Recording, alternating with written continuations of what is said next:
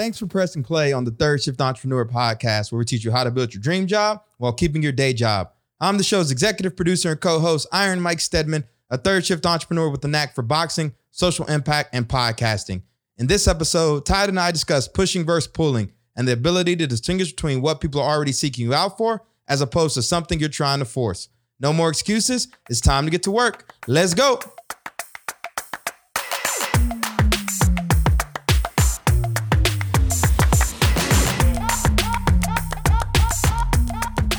Hey everybody, this is Todd Connor, and you're listening to the Third Shift Entrepreneur Podcast, where we talk about how to start stuff and build businesses without quitting your job, without creating financial risk, creating a longer runway for your ideas to take flight. And we see this day in and day out in thousands of entrepreneurs that we work with across the country.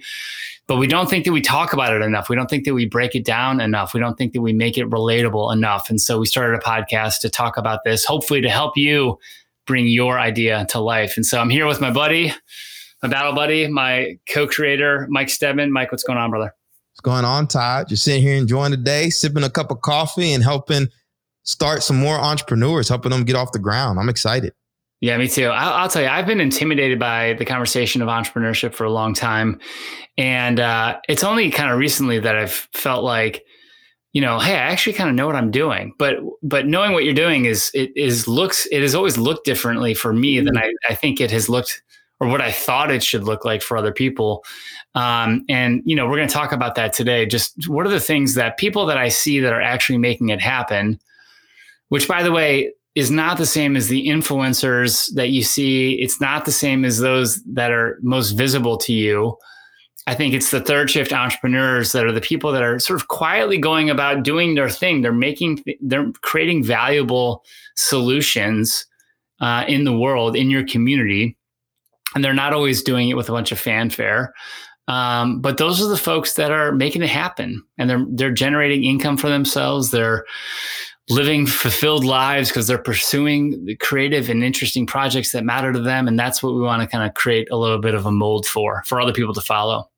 Yeah, because it's definitely a lifestyle, Todd, and we don't talk about that enough. I feel like once you kind of come in, you're always thinking and testing and trying stuff. It's like, I got to stop myself from trying new business models, but I like to explore them. I like to test them just to see if I can get a bite, to validate it. I love that. I mean, some of this is it is a mentality. Like, we live in, right now with quarantine, we're living in Indiana, and it's kind of a rural community. And I was taking my son for a walk, and I do this every morning, go for a walk for, a couple hours. And I just noticed, I'm like, there's trash, there's just trash along the side of the road. And I was walking for a few weeks, noticing the trash and not doing anything about it. And then one day I was like, I can't just walk by this trash every day. So I bought one of those trash, like picker-upper things, that you just got like the little claw. Yeah. Brought a trash bag, and I just said, hey, this is my community, right? This is my neighborhood. When I walk by trash, I'm going to pick it up. And it's a simple action like that, that I think is the beginning of things that are bigger, and maybe I don't think picking up trash in my neighborhood is going to necessarily be bigger. Although I'll tell you, because I also see this in doing that, there's a bunch of cars that drive by, and they see a guy with a baby stroller who's also picking up trash. And maybe it just spurs them a little bit to think well, maybe we ought to do that, or maybe we shouldn't litter, so, or not. But I think it's a reflex that we build to see something and do something. And, I think the math on this is you do that 10 times, and then you listen, you wait for the pull. And this is the conversation today. You'll do it 9 times and no one cares, which is fine. You do it because it's what you think is interesting. And then the 10th time, someone's like, hey, we need you to come do this over here. And I think of my own professional life. And I know, I'd love your opinion on this, because I think it's probably the same for you. But I think of my own professional life no longer as a, definitely not in terms of a resume, not in terms of sort of progression, but more as a portfolio of things I'm doing. A portfolio of things that are interesting. By the way, a portfolio of things, some of which no one cares about. A portfolio of things that includes some things that no one else needs. but a portfolio that includes a couple of things that other people need. And so, this idea of like a portfolio career, having a mentality of you see a problem, you see something, you say something, right? Or what's the old TSA motto? I think it's just part of the entrepreneurial mindset, and we can create some very small wins for ourselves today if we want to. No, 100% agree. I'll tell you, I view my portfolio the same, right? I'll be honest with the listeners. Listen, I still don't know what I want to be when I grow up. Like, I'm still figuring it out. I know what I would like to leave in the world, though. I know I definitely would love to leave a book.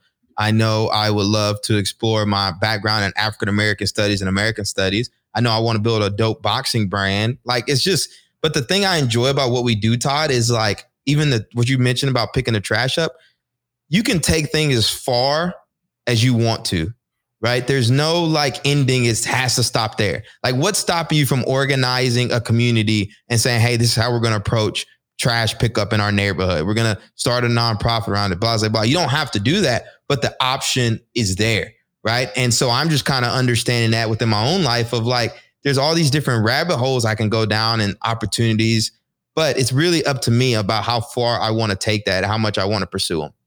I know. And this, I want to talk about this idea of pushing versus pulling, because I think, entrepreneurs, there's a lot of literature and kind of bravado about, it's about being brave, and the language is usually around pushing. Let's just put it that way. So it's usually like, you got to hustle, you got to push, like you got to get 100 no's before you get a yes. You got to like risk it all.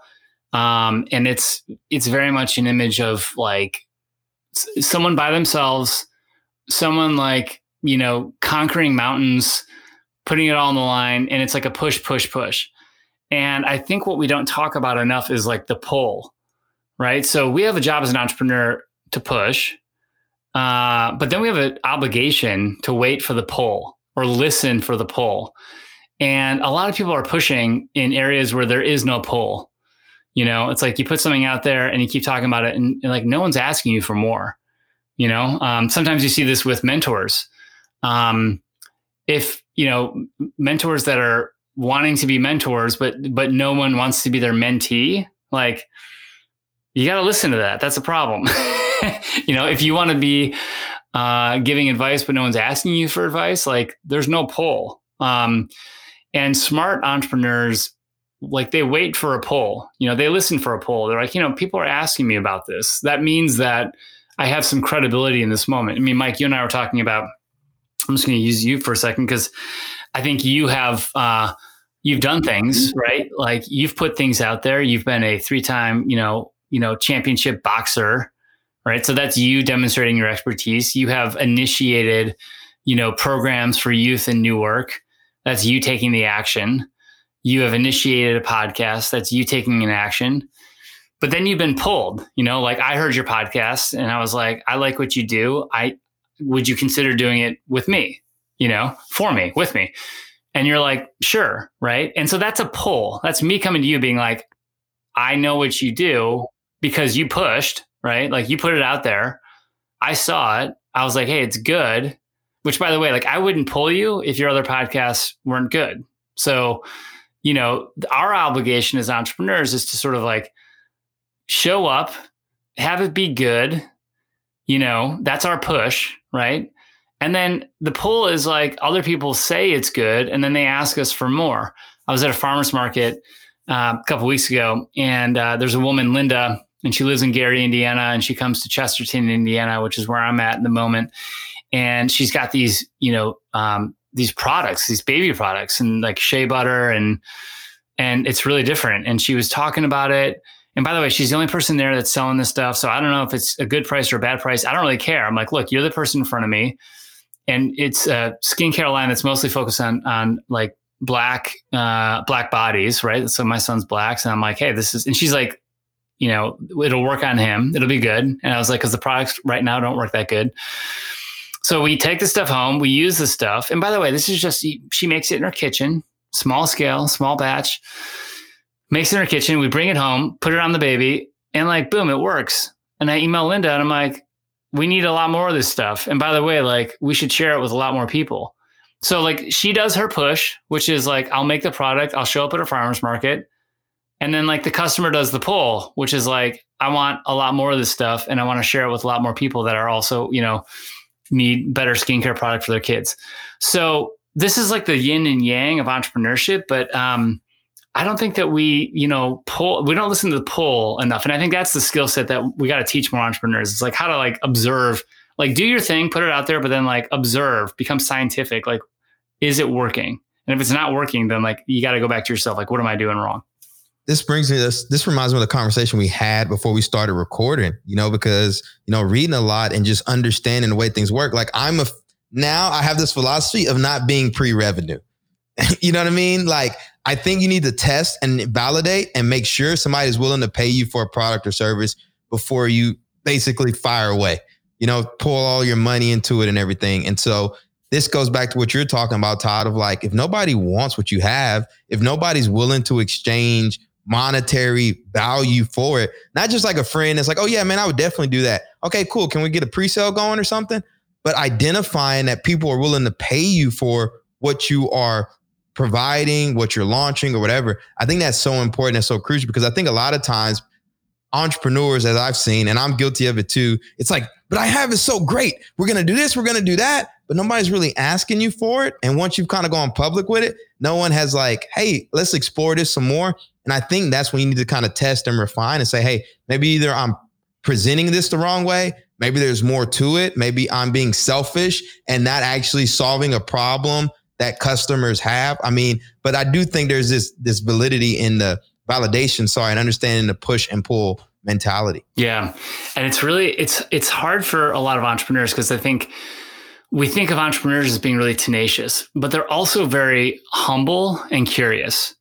It's like, yeah, like you're willing to sort of like jump out there and do things, right? So, but the act of initiation isn't, stop thinking about social media. It's like pick up the clippers and like pick up trash, right? That's like an act of initiation. Make a product, offer a point of view, offer to help, do something that's small. If you want to start a nonprofit dealing with, voting access, like become a poll watcher, like let's take an action. So we can do things that are specific and small and put it out there. And then, then we got to help listen for the feedback. And the feedback is interesting, because I like the first question I would ask people is like, what are people coming to you for now? Like, what are people seeking you out for? What do your friends ask you for help with at work? What do they come to you for? What do you naturally, what's the situational thing that you're great at? What's the expertise that you have? So, and by the way, some of this is like personality driven. Like I was observing the other day, like when I post stuff on social media, I'm like, people really love it when I talk in long form and vulnerable ways about my family.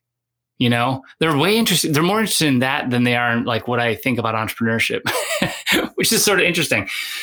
But I'm observing that and I'm like, well, that's interesting. Maybe I have a role to play to help do storytelling around my family, if that means something to people right now, So I just sit with that. It's like, it's data. It's not, I don't have to hate it. I think a lot of people feel like if people don't like what I'm doing, then it's like a rejection. And I understand that it feels like a rejection, but I would challenge people to think like a scientist.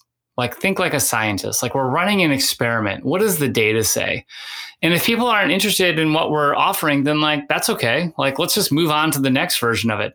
And then there becomes a real question at some point, which is, okay, they're interested, they're listening to my podcast, but that doesn't mean I'm making money yet. So we still got to figure out the business model, but knowing people are coming to us for insight, for answers, for expertise. Like, hey, Mike, I thought of you because I have this challenge and I knew that you would think of it in a way that would be helpful for me. Like that's real data where people are kind of pulling us somewhere.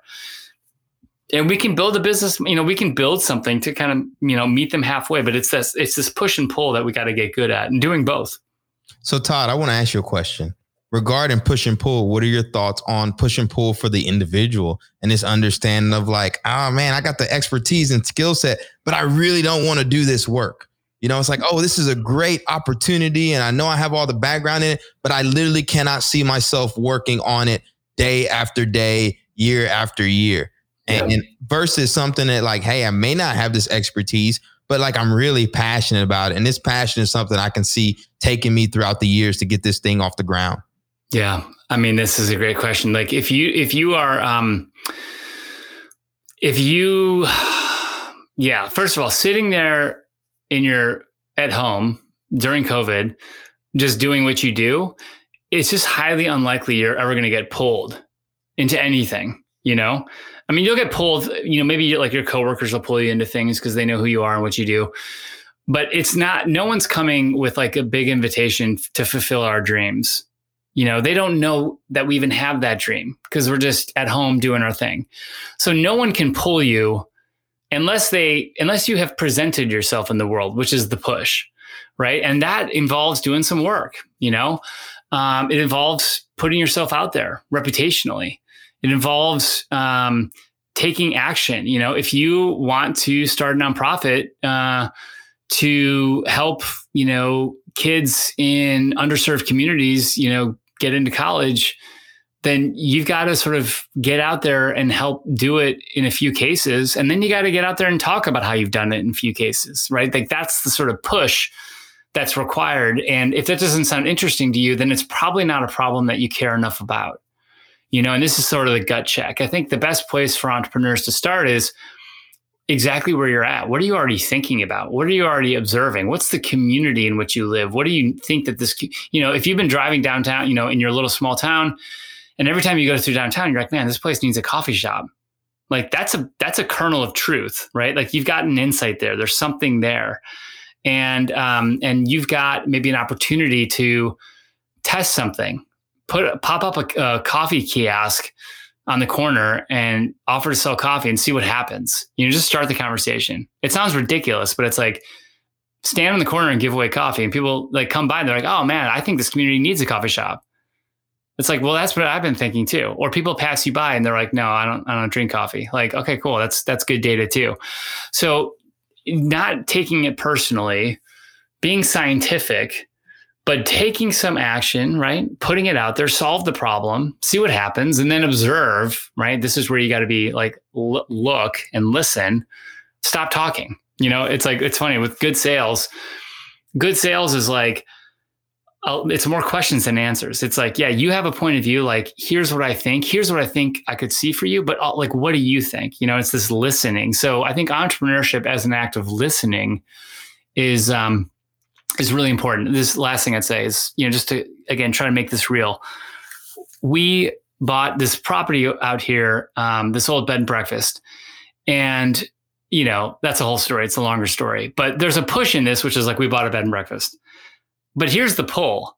The pull is like, I think I had a vision that this would be great for small group retreats. You know, that this would be great. It's like 8 bedrooms. I'm like, oh man, I would love, because I lead retreats. So I already know this space. And I'm like, man, I always am needing a better facility for myself. Like, I don't like going to the Hyatt. You know, it's corporate. I don't like the vibe. I like being in nature. I like having 30 acres. I like all these things. So I found this property. My husband and I found this property. And we're like, oh, this is awesome, you know, and we bought it. Well, that's a push. That's us buying a property, which we own. But here's the pull. Okay, now we're in COVID. You know, I don't know what the market needs. So we ran a few things. We're like, let's put it on Airbnb. Let's brand it around family reunions. We got a marketing firm that works on only a commission basis. And I was like, weddings, family reunions, or nature retreats, like run and see what happens. Well, it turns out weddings. Everyone wants weddings. So like, that's the pull. Like, cool, let's build this around that model.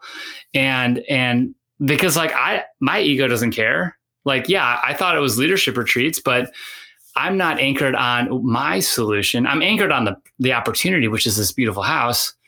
But if the market says it wants weddings, then like, we're going to do weddings, you know, like, so that's the push and pull for an entrepreneur. But it's, too many entrepreneurs, they stay in push mode. They keep trying to jam a solution that no one wants.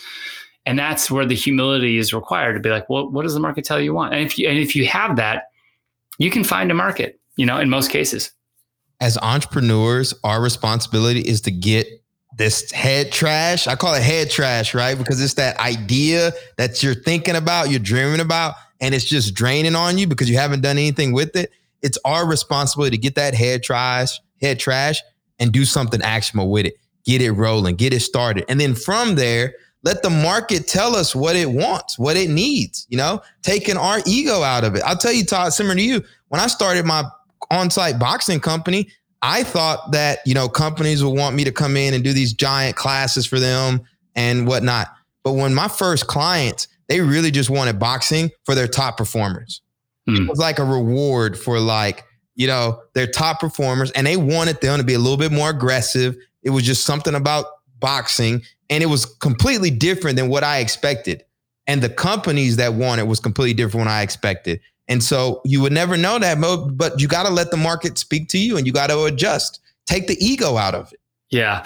And I think the smart entrepreneurs just allow for that, especially when it's early. Later on, it gets into a place of you got to productize it and you got to build it for repeatability, right? So I hear that, and there's a conversation that is required at that point. But yeah, when you're getting started and people are like, hey, love what you do, but we would like it this way. Like, okay, cool. So peg your ego on not that your ideas win, peg your ego on the idea that I always take pride in the fact that you always sort of meet the customer where they're at and kind of make it work. It's, and if you do, then your customers are going to sort of, you're going to learn with them. You're going to co-create with them kind of how to build these solutions. And again, we're talking about how to start stuff. That's the beginning. This is where it starts. And we grow from there. But this push and pull, don't confuse tenacity, which is pushing, with at some point, maybe the risk is you just haven't listened, and if you keep pushing and pushing and pushing, it's not as though at some point you push through the wall. You might just be pushing on something that people just don't want. And we got to learn to sort of listen and observe and then pivot and change, and observe that pull. But, it's a balance. It's an art form because there's got to be enough pushing, but there's also got to be enough pulling. And smart entrepreneurs have an intrinsic sense of where to meet in the middle on that conversation. And you get better the more you do it, right? That's like everything in life. You get better the more you do it. So Todd, let's give our audiences some key takeaways on this pushing versus pulling. What can they do? How can they apply it today? Well, if you've got an idea of something that you want to start, our advice is start doing it at a very small scale, right? The smallest scale you can. You shouldn't spend money on it. You don't need to spend money on it in most cases, right? Solve the thing that you want to solve in a small scale. And then number one, and then prove that you can do it, right? So that's important. And then number three, prove that you like doing it. So all those things have to happen, right? And this is you pushing, this is you taking action. And then if you've done all of those things, you've solved it in a small scale, people have, you know that you can do it, you like doing it, then you share it with the world, be like, look, I did this, and get external opinion, and then see what the reaction is. And if people are kind of inviting you to kind of start conversations, like that's where you begin to listen, take note. You want to start a catering company, again, post, cook some elaborate meals, do it for yourself, do it for a roommate, post it on social media, and then start the conversation. What do you guys think? Is this the kind of thing you'd want at a dinner party? Let me know. And that takes some courage, right? Because you're putting yourself out there, but that's the starting point. So create something, prove you can do it, prove you like doing it, and share it with the world, and then observe, right? Is the world pulling you for it? And there's a chance that they just aren't. And that's just important data, because better to find that out now than to invest a bunch of money towards something that people aren't necessarily asking for. That's great advice, Todd. Take that advice to our listeners. Write it down. I'm telling you, man, we're dropping nuggets on this podcast. This isn't a podcast about talking about stuff. This is a podcast about doing it. And we want to help you all launch your ventures, launch that side hustle, just get started and just follow your dreams. And so it's just a pleasure to be able to jump on here and just listen to Todd deliver this knowledge. I'm taking notes myself. So just make sure you're doing it as well. We're having fun, and we are, this is aspirational. So I want people to feel encouraged, because really the undercurrent of everything that we're saying is you can do this stuff today. This is not bigger. This is not advance. This is about small actions that you are taking today, and then seeing what the reaction is. And that's the beginning. We don't talk enough about the beginning of these things, but it always starts small. Definitionally, it always starts small. It always starts improbably. And that's where great things emerge. And I think everyone who's listening right now is on the path, because you're already curious and you're listening. So, congratulations. Let's keep going. And for our listeners out there, do us a favor and subscribe to the Third Shift Entrepreneur Podcast on iTunes, Spotify, or whatever listening service you're using today. Your reviews are greatly appreciated. Be sure to also visit thirdshiftentrepreneur.com, where you can purchase the book, sign up for our newsletter, and hear tips and pointers that will help you keep your day job while building your dream job. You can also purchase the book on Amazon, at Barnes & Nobles, and other major book outlets. Thanks for tuning in, and see you on the next episode, where we'll be discussing values versus skills. Peace.